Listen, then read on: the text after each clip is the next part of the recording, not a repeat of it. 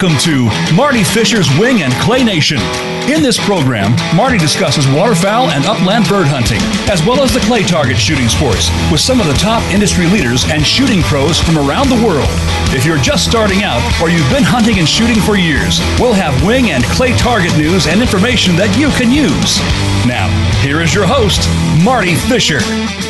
And welcome to another great episode of Marty Fisher's Wing and Clay Nation. I'm Marty, and boy, time flies when you're having fun. Only this week I haven't had a lot of fun. I was actually up in South Carolina last week doing some shooting instruction. I'm kind of a traveling coach that scoots around the country a little bit, and I was up off of Kiowa Island, which is a beautiful area. Well, on the way home, I'm tooling along, got the cruise control on in the truck. I'm riding along on 995, and the next thing I know, it's like I shoved my gear shift up into neutral, and come to find out I lost the transmission.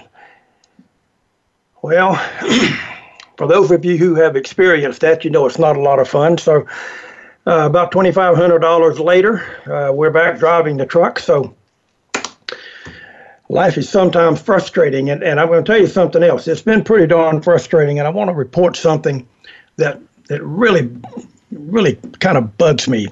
I talked in our last show about, some of the great events that were going on around the country and the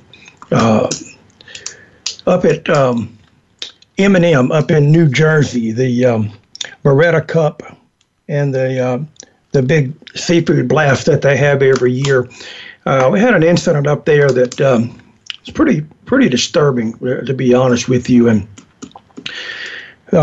Pacific Sporting Arms East, had a big trailer there and a big display. And this is a company that has really lots of very, very, very expensive high-grade shotguns that people buy for clay target shooting primarily. And sometime on the 13th or 14th,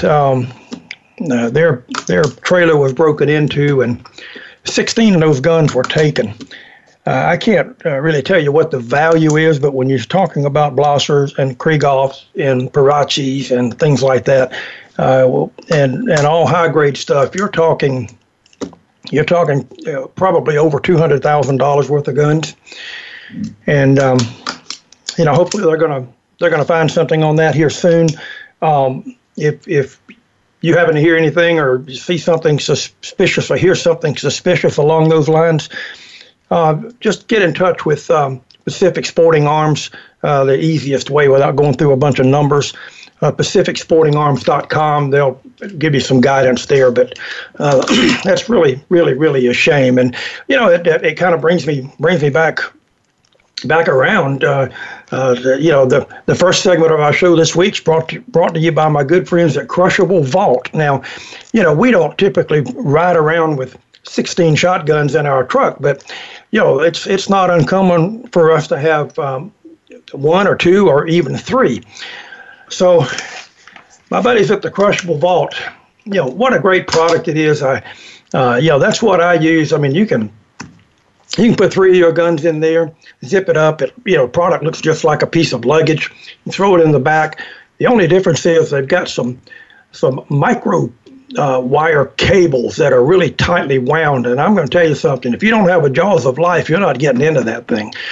And you can secure your guns, in the case, in the truck, in the back of your car, and your freedom is totally secured. You don't have to worry about anything.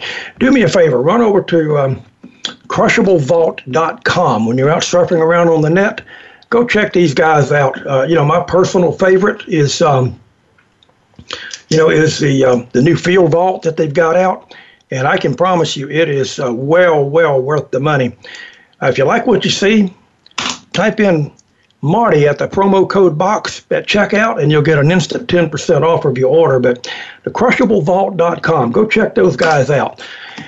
Okay, what is going on other than that bad news? Boy, I hate to start a show with two pieces of bad news, but what can I tell you? That's how it is. Got some shoots coming up. Some really good things. the Krieghoff Masters, White Flower Masters Skeet Shoot is at Forest City Gun Club in Savannah, May 2nd through the 5th. Lots of skeet shoots getting ready to happen now. mynssa.com. Go there and you'll get a long list of what's coming up.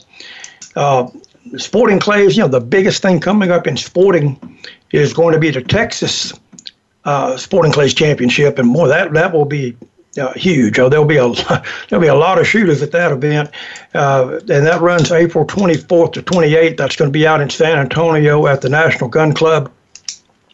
The trap is really going to crank up really more in May and into June. It'll get really crazy all around the country. A lot of the big-time trap shooting is up in the Midwest, up a little bit in the northern states. So, they want that weather to get a little bit better so those guys can go out in full force. But you can check out their schedule, shootata.com, and you'll find a lot of information there. Now, a lot of kids programs going on. I've reported over the past few weeks about 4-H Club, SCTP, things like that. I am proud to announce my gun club. We have a youth program at my gun club, Forest City Gun Club in Savannah. They had the Southeast Regional SCTP last week, and I'm proud to say that Forest City Gun Club's youth team emerged as the champion. 5 of the top 6 SCTP, well, that's a mouthful, SCTP teams from around the country were actually at that event, and Forest City came out on top, including about 30 of the top competitors individually were also there, and, our guys cleaned up. But we'll talk about some big SCTP and 4-H events coming up here on future shows. Don't forget, the NRA convention's coming up April 26th to 28th. That's in Indianapolis. And Ducks Unlimited's having their national convention at Waikoloa in Hawaii, May 28th to June the 2nd. Now, all that having been said and done, I want to introduce my guest. I've got a great friend on the line with me. Scott Robertson, and for those of you who are shooters, you pretty much know who Scott Robertson is. For those of you who are not, Scott grew up in a family of shooting, and he and I'll talk about that a little bit. But this guy is one of the most decorated shooters in this country. He was a national collegiate champion. He's won 8 national championships in sporting clays. He's been a 34-time All-American. He's done a bunch of TV. I did some TV with him, different things. And he's been inducted into the Texas Sporting Clays Hall of Fame and the National Sporting Clays Hall of Fame. All of that having been said, I want to welcome to the show my good buddy, Scott Robertson. Scott, are you on the line? I'm here, Marty. Okay, buddy. Hey, can you hear me okay? I got you just fine. That little introduction I just did doesn't even remotely cover all of the things that Scott Robertson's into and all of that, and we're going to talk about a little bit of that stuff. And we've got a few minutes to go before we have to take our first break and really get into to the teeth of things. But I'll tell you what. Let me give you the microphone here for a moment, Scott. Just give us a little background on Scott and how you got into shooting and a little bit about your family and things like that, if you would.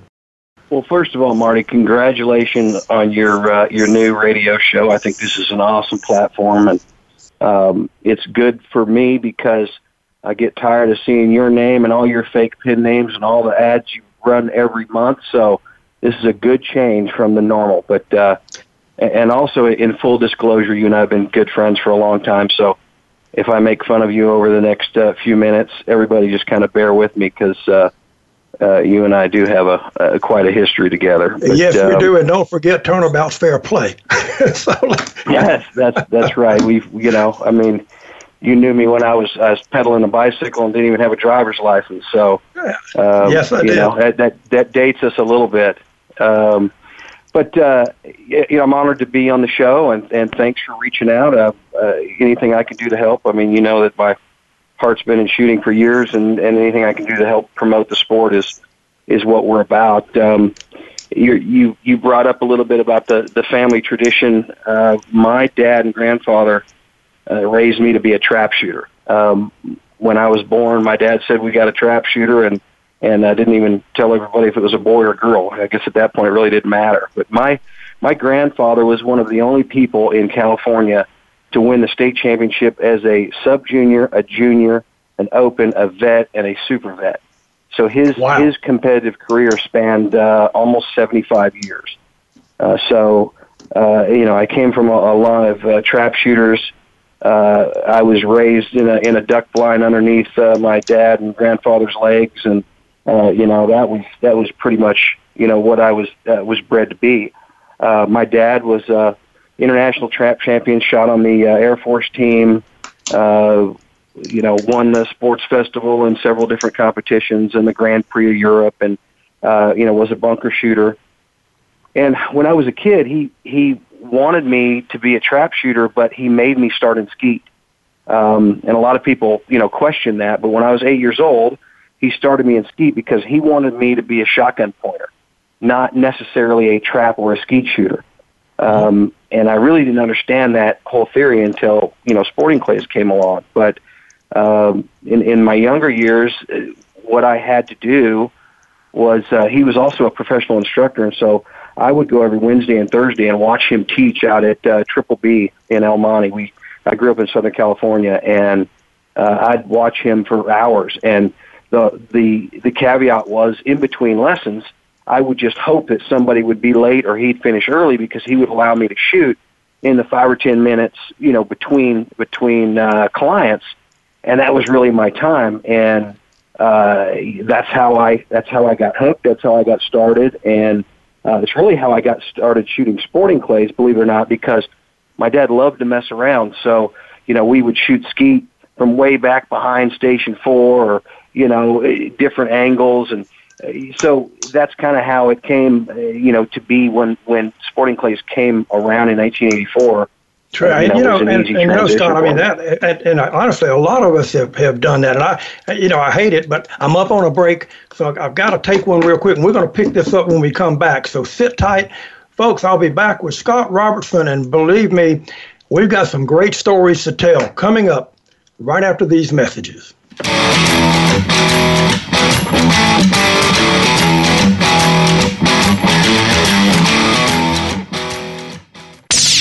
The Internet's #1 talk station. #1 talk station. VoiceAmerica.com. Are you ready for a broad look at everything to do with the world of sports? If so, tune in to the Mike Abadir Show. It's a unique perspective to the connections between sports and business. Host Mike Abadir has negotiated numerous deals in the NFL. Along with co-host Gino Bacola, Mike will bring his expertise, discussion, and some terrific guests to the airwaves. Listen live for the Mike Abadir Show every Thursday at 4 p.m. Pacific Time, 7 p.m. Eastern Time on the Voice America Variety Channel. Looking for the best show about horse racing and handicapping? Want to play the ponies? Join us every week for Winning Ponies with John Englehart, racing's regular guy, where you'll go inside and behind the scenes with the top jockeys, trainers, agents, and handicappers in the world of horse racing. This show is the perfect complement to the Winning Ponies handicapping website. Listen for top plays for the weekend and the spot play of the week, and win prizes just for calling in. Winning Ponies with John Englehart is live Thursdays at 8 p.m. Eastern, 5 p.m. Pacific on the Voice America Sports Network. Have you had a chance to check out Voice America's online magazine and blog? If you love our hosts and shows, check out articles that give an even deeper perspective. Plus topics about health and fitness, movie reviews, philosophy, business tips and tactics, spirituality, positive thought, current events, and even more about your favorite host. It's just a click away at blog.voiceamerica.com. That's blog.voiceamerica.com. The Voice America Press Blog. All access, all the time. Ask the experts. Call toll-free right now, 1-866-472-5787. And ask our All-Star team to answer your question. That's 1-866-472-5787. Thank you for calling. VoiceAmerica.com.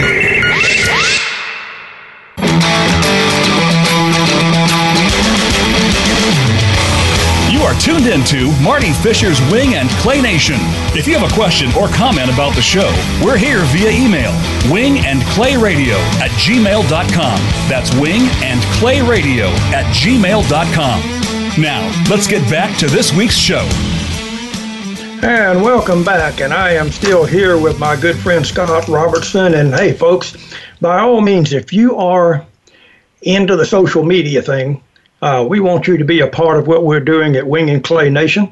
You can check us out on Facebook, facebook.com/Wing and Clay Radio, on Twitter at twitter.com/WingClayNation, and on Instagram, instagram.com/Wing and Clay Radio.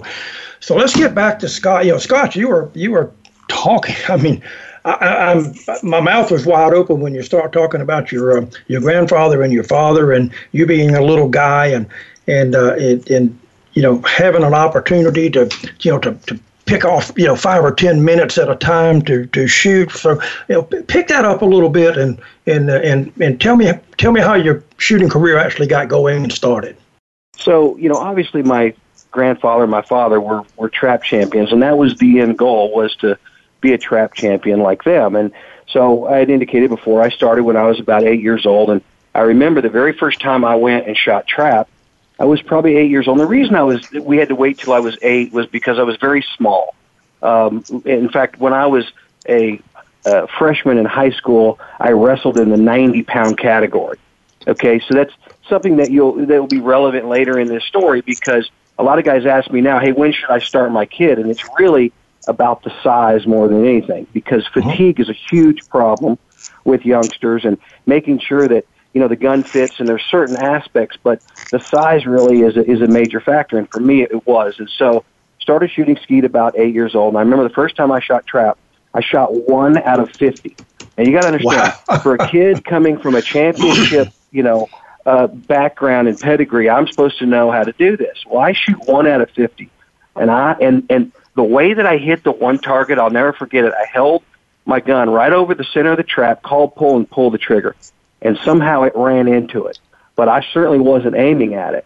Well, it was at that point that my dad said, man, there is something wrong with this kid, and that's when we discovered that my left eye was severely dominant. And so it doesn't matter what I did. When I shot at a bird, I shot 4 foot left every time. There was no fixing that. And so how we actually figured that out is, at the time, when I was 8, 9 years old, we put a piece of tape on my eye, and I went, to shooting. And so, we actually still do that. But later, when I was about 10 or 12 years old, the whole goal was, my dad would not let me shoot trap until I could consistently break 18 in skeet, because he felt like if I could shoot an 18 average in skeet, then I was starting to learn about leads and follow through and keeping your head down and all those fundamentals that I didn't understand at the time. As a young kid, all I wanted to do is shoot, and the fundamentals didn't make sense to me.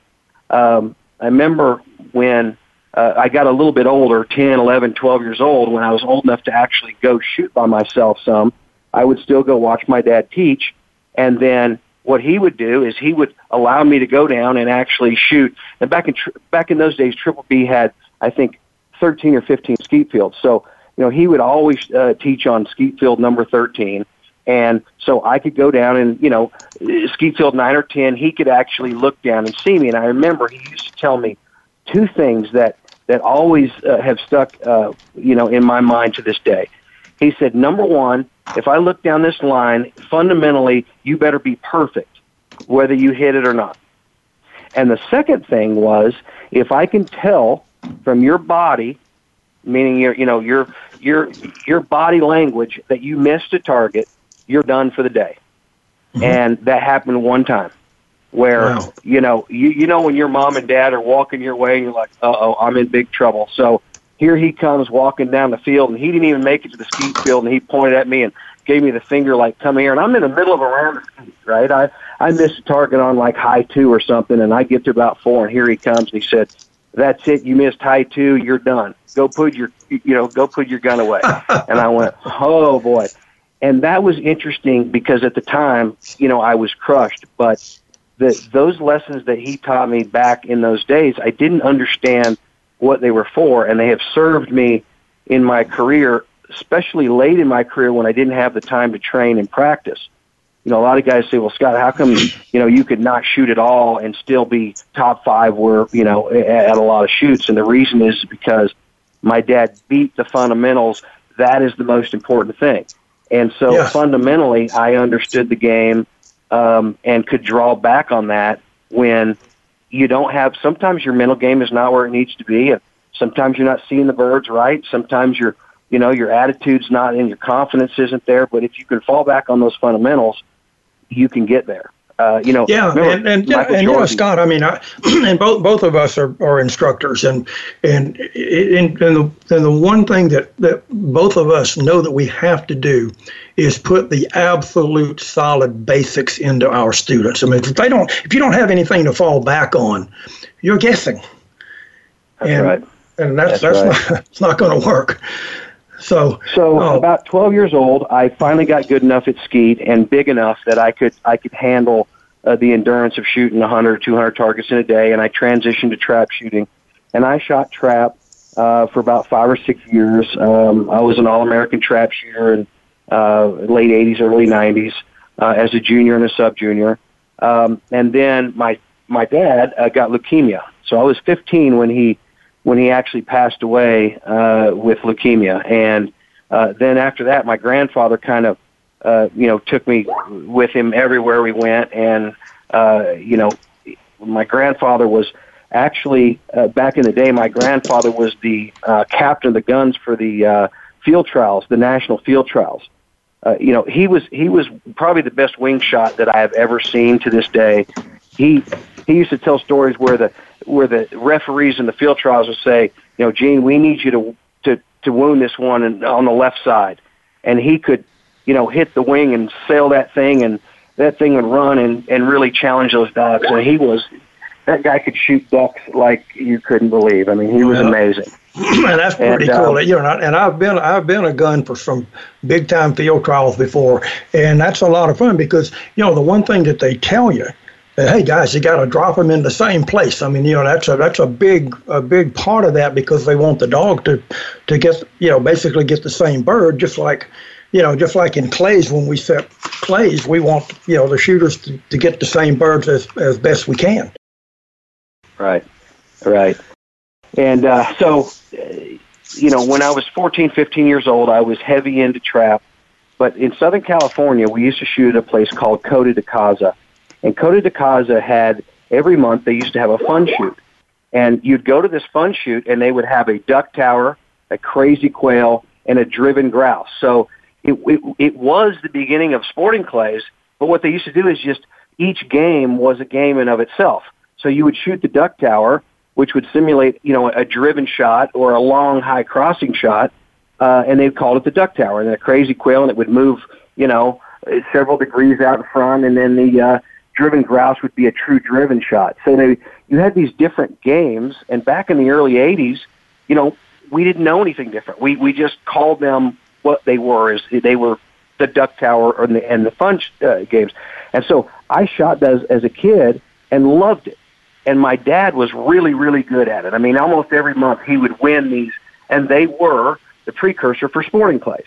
Mm-hmm. So in 1984, I remember 1984, Dan Carlisle had the first sporting clay shoot at Rahagi's that I can remember. And I went as a sub-junior, and I won the sub-junior event, and I'll never forget, I won a Beretta 302.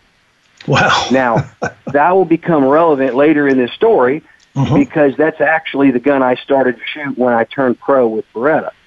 So Carlisle had a series of these fun shoots, and in 1986, Dan had the first Team USA qualifier.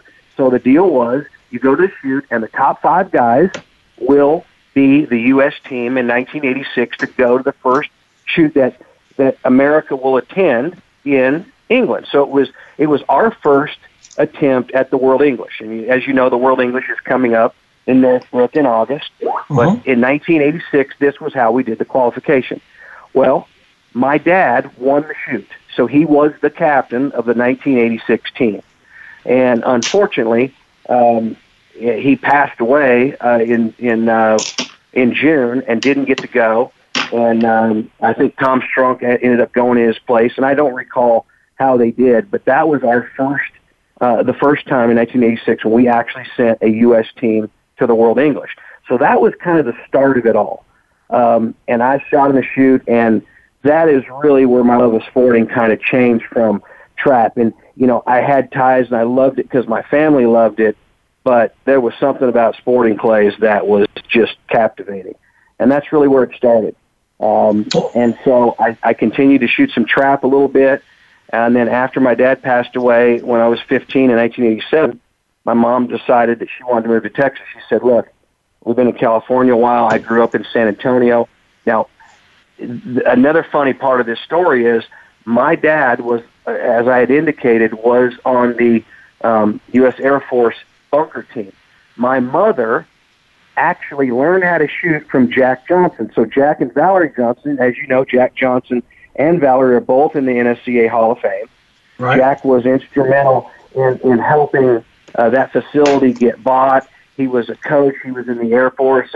And so my mom actually learned how to shoot from Jack Johnson. My grandfather on my mother's side was the gunsmith for both the Army team and the Air Force team.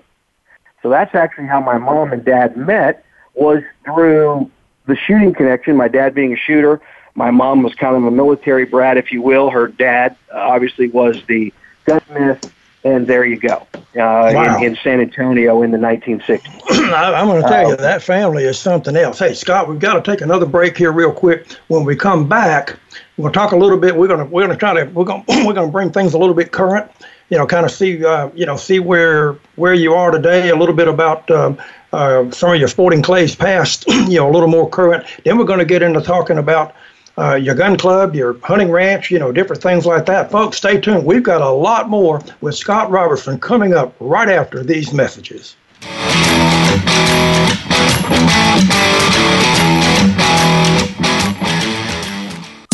Streaming live, the leader in Internet talk radio, VoiceAmerica.com. Are you ready for a disaster? If you are like many people in the world, that answer may sadly be no. Disasters happen unexpectedly to people just like you every day. Tune into Preparing for the Unexpected with business continuity and disaster planning expert Alex Fullick. The show will not only help you better prepare for a disaster itself, but also to prepare you, your place of employment, and community for the aftermath, emotionally, financially, and with a better level of awareness and a stronger feeling of resiliency. Tune in Thursdays at 9 a.m. Eastern Time, 6 a.m. Pacific Time on the Voice America Variety Channel. Get ready for the Get Down with Hurley Brown. Want to get inside the minds of the players and coaches? We talk everything sports, but with a focus on the NFL, NBA, and college sports. We'll review and preview this week's big games. We'll talk about the draft choices and free agents and go inside the teams for news, recruiting, and what's next from the colleges to the pro teams. It's the Get Down with Hurley Brown. Tuesdays at 3 p.m. Eastern Time, 12 noon Pacific on Voice America Variety. The Voice America Talk Radio Network is on Instagram. Make sure you follow us and comment on our pictures from behind the scenes at our radio shows, live events, and around the network. We want to see what you have to share as well. Check us out on Instagram at Voice America Talk Radio. News, opinion. Can you hear me? Your voice counts. Call toll-free 1-866-472-5787. 1-866-472-5787. VoiceAmerica.com.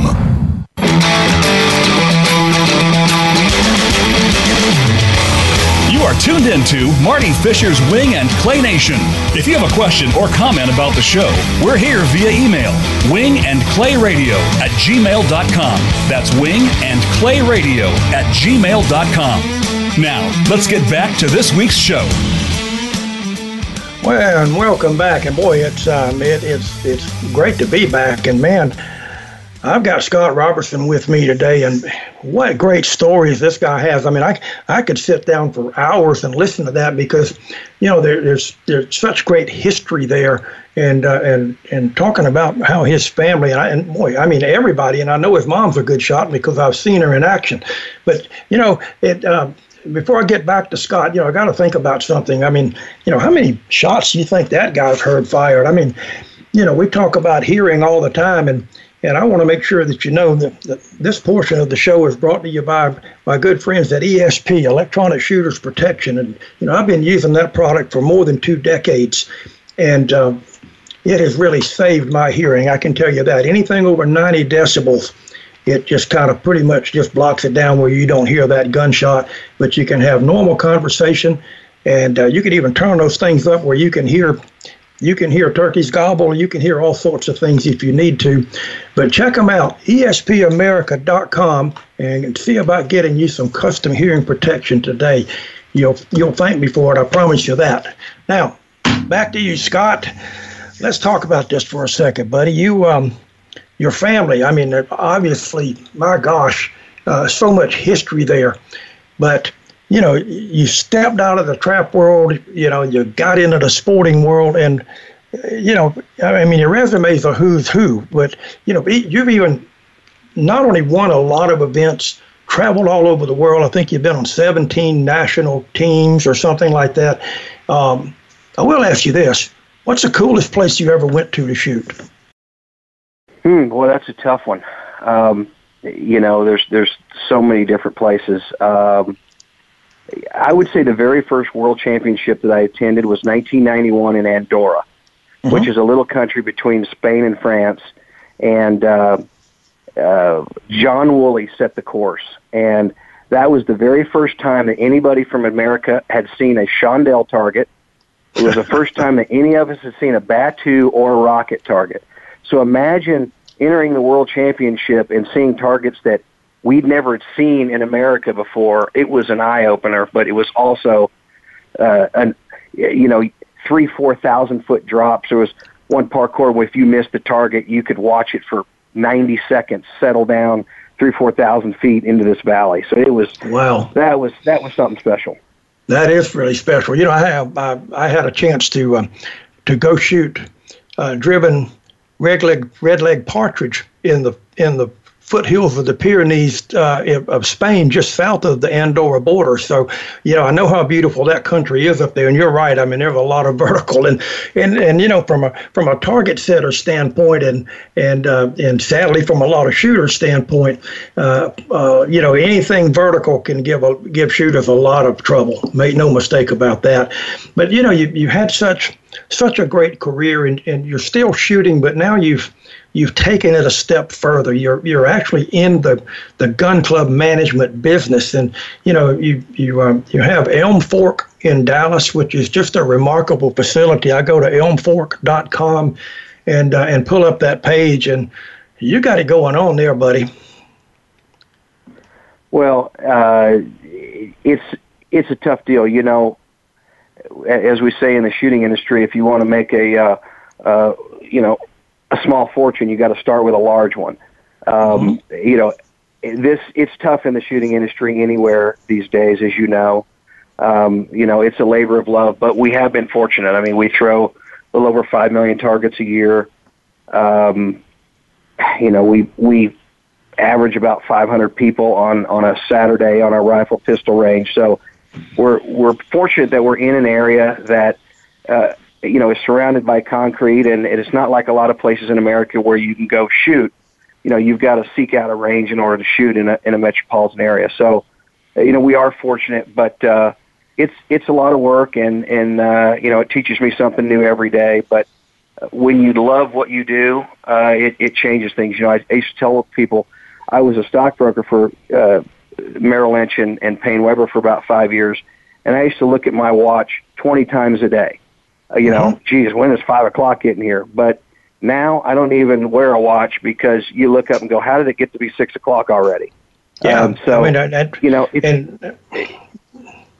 As you know, you do what you love, and we love the shooting and hunting industry. And so, it's a lot of work, but we enjoy it, and I love it. I wouldn't trade it for anything. So we're very happy. And it is a labor of love. If you remember, I was a general manager at Cherokee Rose for down south of Atlanta for a few years, and the same thing. I mean, the days just absolutely fly by, but you're always busy and you're always trying to find a way to make it better. And I actually went to the shotgunworld.com website and on the Sporting Clays deal and asked some of the posters there and listeners of the show to throw some questions at me. And one of the questions, is pertinent for what we're talking about right now. And it's, as a range owner, what does Scott see as the characteristics of having a successful club? I mean, what is it that you think that makes what you do successful?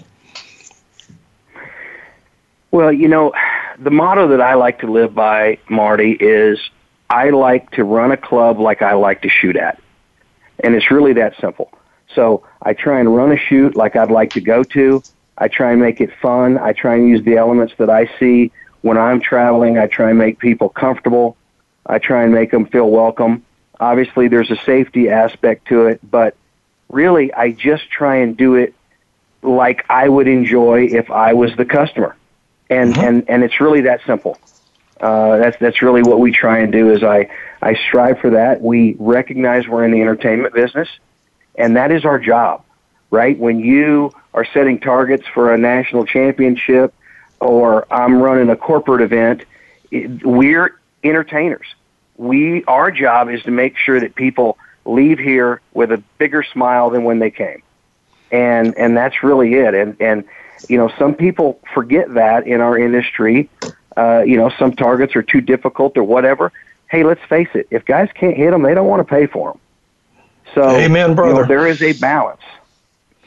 Yes, that without question. And a lot of that balance, in our second part of this question that smoke ball, sent to me, he says, well, what can the registered target crowd do to make themselves a little more welcome? A lot of times you see this. I mean, you've got a club and you've got your everyday guys and they come and they're not competitive shooters, and all of a sudden they want to show up and the place is slammed and they get mad. So I mean, where do you see a balance with the registered target guys and you're just everyday guy? Well, you're not going to like my answer. Because the answer is the registered shooters need to support their clubs more. And the reality is I'm going to say 80% of my registered shooters. Now at Elm Fork, we do a registered shoot January through October, so one every month. So I average 8 to 9 registered shoots, so pretty much one every month. And 80% of those guys I see once a month. Mm-hmm. They don't come shoot during the week. They don't support your leagues. They don't buy ammo from you. They do their own thing. Most of these guys have machines on their own ranches or their own place, or they're looking for, inexpensive options to practice. And so the problem is we say, well, gee, what about the registered shooters? Well, the problem is they're not the ones paying the bills, unfortunately, right? And so when an operator is looking at how am I going to pay the bills, I can't cater to that person because they're not supporting me. Well, you're absolutely right. And when you say, I love your answer because that's the exact answer that I would give. And because I know, been there, done that, seen that, experienced that. And you're right. I mean, the registered guys, and look, let's face it. I mean, there's a shoot somewhere that they can get to every week. Okay. That's and right. It's not at your club every week. We understand that, but they need to understand that, the everyday guy, those little charity shoots and the everyday guy and the little groups of corporate shooters and things like that, that's what keeps the lights on and keeps the bills paid and keeps you not scratching all of your hair off every night. That's right. That's right. So they really, that's the balance that we've got to find is how to get the competitive guys back. You can't set your course up for day-to-day business for those guys. So some of the things that I have done here, is I have courses with 3 or 4 machines, which allows me to have a difficulty level. So, for instance, I've got an A, B, C, and D machine on several stations. So if you shoot a CD combo, you know you're getting a much harder pair than the AB. So we've had to do other things, but again, Marty, it's back to the dollars and cents. You know, I've got, $12,000 to $15,000 worth of equipment on every station. If it wasn't for the volume, I could never afford to do it. And so you can't do that at a lot of clubs. I mean, it's hard to get people to drive 45 minutes to an hour. And look, that's what we're going to. Land is getting more expensive. People are selling their places because they look at it and go, look at, blackjack in Florida, right? Hey, man, we got a bunch of money. We could never make that money. We're out of here. And that's what's happening, is we're losing the places to shoot. And if we don't protect the ones we have left, our whole sport's going to evaporate. Well, yeah, and you're absolutely right. Well, tell me real quick. We've got a couple of minutes before we need to take another break, and then we're going to really do some quick questions with you that some folks had sent in. Tell me a little bit about the ranch. You've got the side-by-side ranch up in Oklahoma. Also, that looks like a pretty cool place. Well, when Winnie and I were filming Wild and Raw with Marcus Luttrell, I did the hunting show for 3 years on the Outdoor Channel. And Marcus and I were going all over the world and just had a ball. Winnie and I says, we really need to do this. We need to build our own place someday. Well, I was on the way back from the Grand. I did a trick show at the Grand American for Beretta, and we were driving through the Arbuckles there in Oklahoma, just south of Oklahoma City, and she says, boy, this is a pretty area. And I said, yeah, why don't you, pull up? And so she Googled a piece of property. And the next couple days, we went and looked at it and said, man, this is just about right. Let's do it. And so I liquidated my stocks in the stock market and put it in real property, and we've been ranchers ever since. Man, I'm going to tell you something. We're going to take the last break, and then when we come back, Scott, I'm going to tell me a little bit, just another couple of minutes about the show. Then we're going to get into some questions that I've got for you that'll really help help some people. And so sit tight. We'll be right back after these messages on Wing and Clay Nation.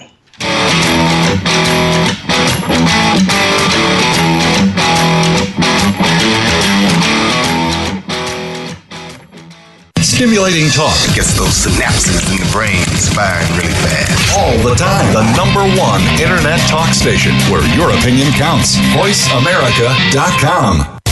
Think of the world 50 years ago. Now think of this same world and how it'll be 50 years from now. Did you know that if the world's population continues to grow at its current rate, our children and grandchildren will only have 25% of the resources per capita that our parents and grandparents had? We must preserve the foundation of a quality standard of living. That foundation starts with Go Green Radio. Join your host, Jill Buck, for Go Green Radio every Friday at noon Eastern, 9 a.m. Pacific on Voice America. Racers and Rental Cars is the program for wannabe pro racers and those interested in the racing profession and automotive industry. Join hosts Cameron Ferre and Don O'Neill as they take you behind the scenes with previews and review for race day. It's about the business as well as the fun. We've got the scoop, the guests, the discussion, and the WTF moments. All you need to do is bring your ears. Racers and Rental Cars heard every Saturday at 10 a.m. Pacific Time, 1 p.m. Eastern, right here on the Voice America Variety Channel. Have you become a member yet? Sign up now to become a member of Voice America. It's always free and easy. Plus, you get to take advantage of some great member benefits. Get unlimited access to millions of hours of on-demand content across all of our channels. Keep track of your favorite episodes, shows, and hosts in your own customizable library. Find out what shows you might be interested in based on your favorites. Plus, you get insider access with our newsletter. Membership gives you more. Sign up at voiceamerica.com and click register at the top right. The Internet's #1 talk station. #1 talk station. VoiceAmerica.com.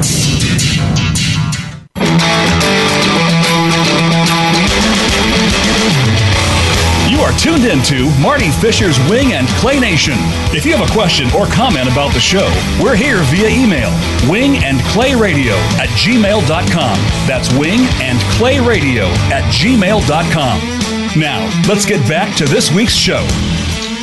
And we're back for our last segment with Scott Robertson. And hey, by the way, don't forget, I've said earlier in the show, by all means, come check us out on Facebook. I really want to build up that Facebook page. We've got a lot of stuff on there. Facebook.com/Wing and Clay Radio.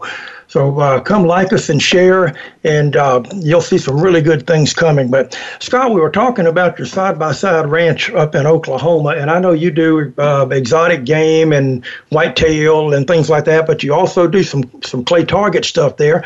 Give me another minute or so on the ranch, and let's let folks know a little bit about what goes on there. Well, the ranch started out as a family ranch, and as you know, it gets expensive, and you buy animals, and you keep doing it. You think, geez, I need to do a little bit more. But I always wanted a place that I could host big tournaments. And, Marty, you were involved in the early days in 2002, and, we did the Texas State Shoot here at Elm Fork in 04 and 08, and the Angleport Open and the Little Jet Open. And so I really wanted to do big shoots. But the problem is, as many of you know, that the major shoots have transitioned, and it outgrew me. And what I mean by that is at Elm Fork, I only had the room to do 3, maybe 4 courses. Well, now these major blasts, Texas State Shoot next week, for example, they're going to have, 9 or 10 different courses all going on at the same time. Every bit of that. Yeah, same time. Yeah.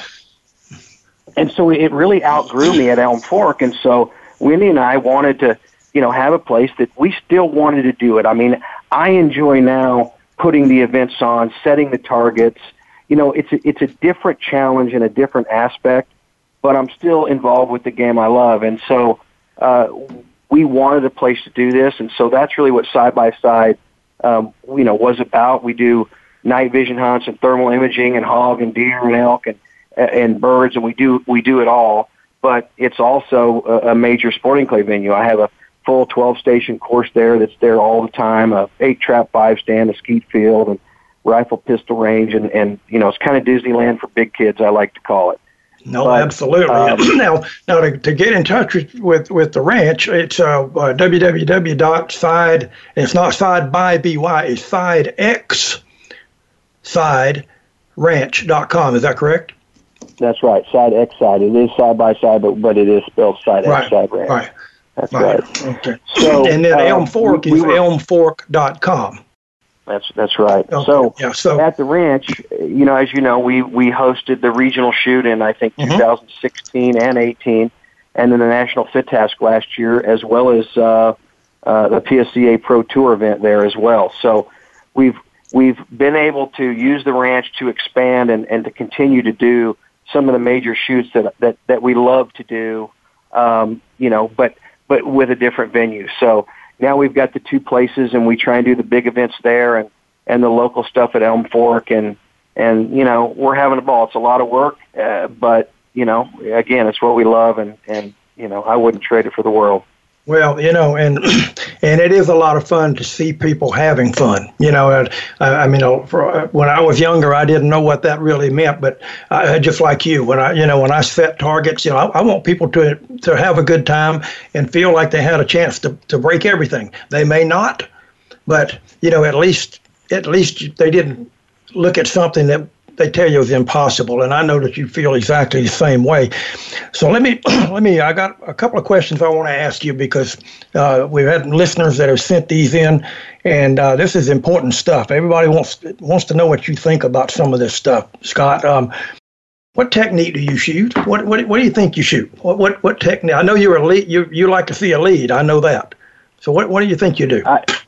I do like to see a lead. How I shoot, how I describe it is I call it the system of the pros. And if you watch the top guys in our sport, they all do the same thing. They have different techniques, but the system is the same. And the way that I try and explain it is a system of placement, which means the top guys place more in front of it if it's a crosser, and closer to it if it's a going away or a quartering shot. So they have learned to place the gun in front and then finish off the lead. So, if a target takes a 4-foot lead, the top guys are coming up 3 foot in front of it, stroking out the 4 and taking the shot. That's why it doesn't look like they move the gun very much. Right. That's the economy of motion, and it's accomplished with placement. So to answer your question on lead method, if you watch the top guys, they do them all. Yeah. Right? Because some targets, you need to swing through them. Some targets, you need to spot shoot or maintain lead. And then some, you can mount and stroke it away, which would be like a modified pull away.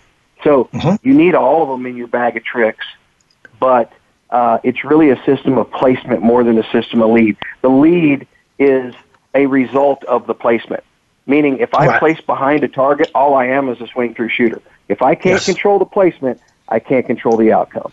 You know, and the big thing about that, and I tell people all the time, if the target runs past the gun, you know, and it turns you into swinging through the bird to go get the lead, well, you know, you just missed your placement. And when you miss the placement, like you said, you know, then you've got to try to make it up, and you don't have time to do that, and it typically results in a miss. Exactly. So I try and explain to people that lead method is really a result of the placement. The placement sets up what type of shooter you're going to be. And you're going to need to know them all, but you're going to gravitate towards one of them. You know, kind of more of a maintain. If you look at the top guys, they all have kind of a modified, maintained, pull-away type of a hybrid. They're mounting up some distance in front and stroking out the rest. Now, you know, you have shot a semi-automatic shotgun. I mean, almost the whole time I've known you. I think you kind of, you know, went into the over and under a little bit there for a while, but for the most part, you're a semi guy. What's the purpose for that? Well, the short answer is by accident. Now, I'll explain that just a little bit. I shot 26 years professionally for Beretta, and I shot an automatic as my primary gun the entire 26 years. And it was absolutely by accident.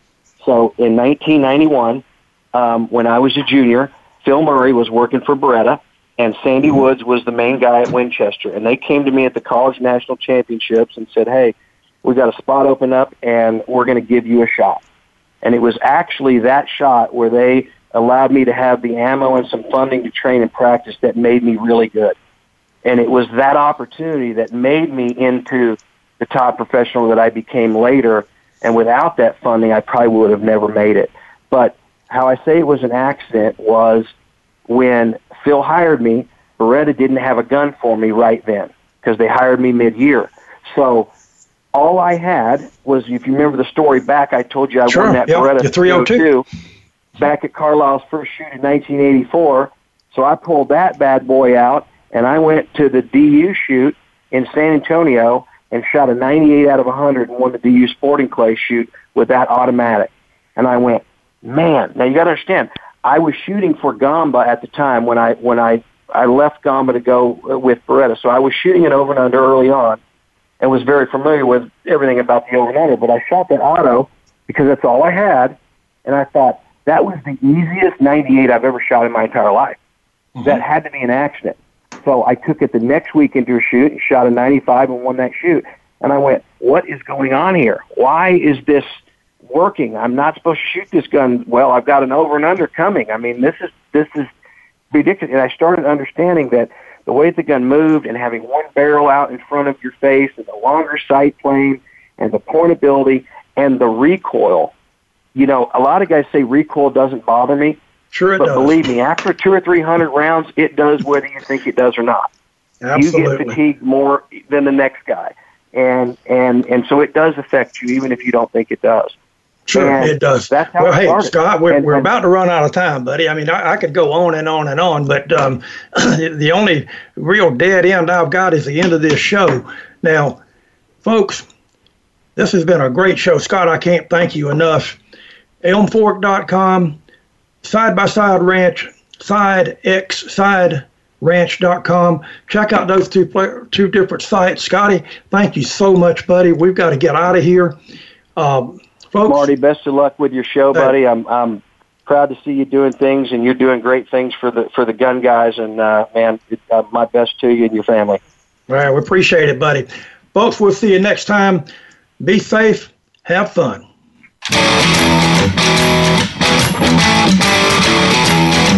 Thank Thank you for listening to Marty Fisher's Wing and Clay Nation. Please join Marty again next Thursday at 6 p.m. Eastern, 3 p.m. Pacific on the Voice America Variety Channel. Until next week's show, think safety first and good shooting.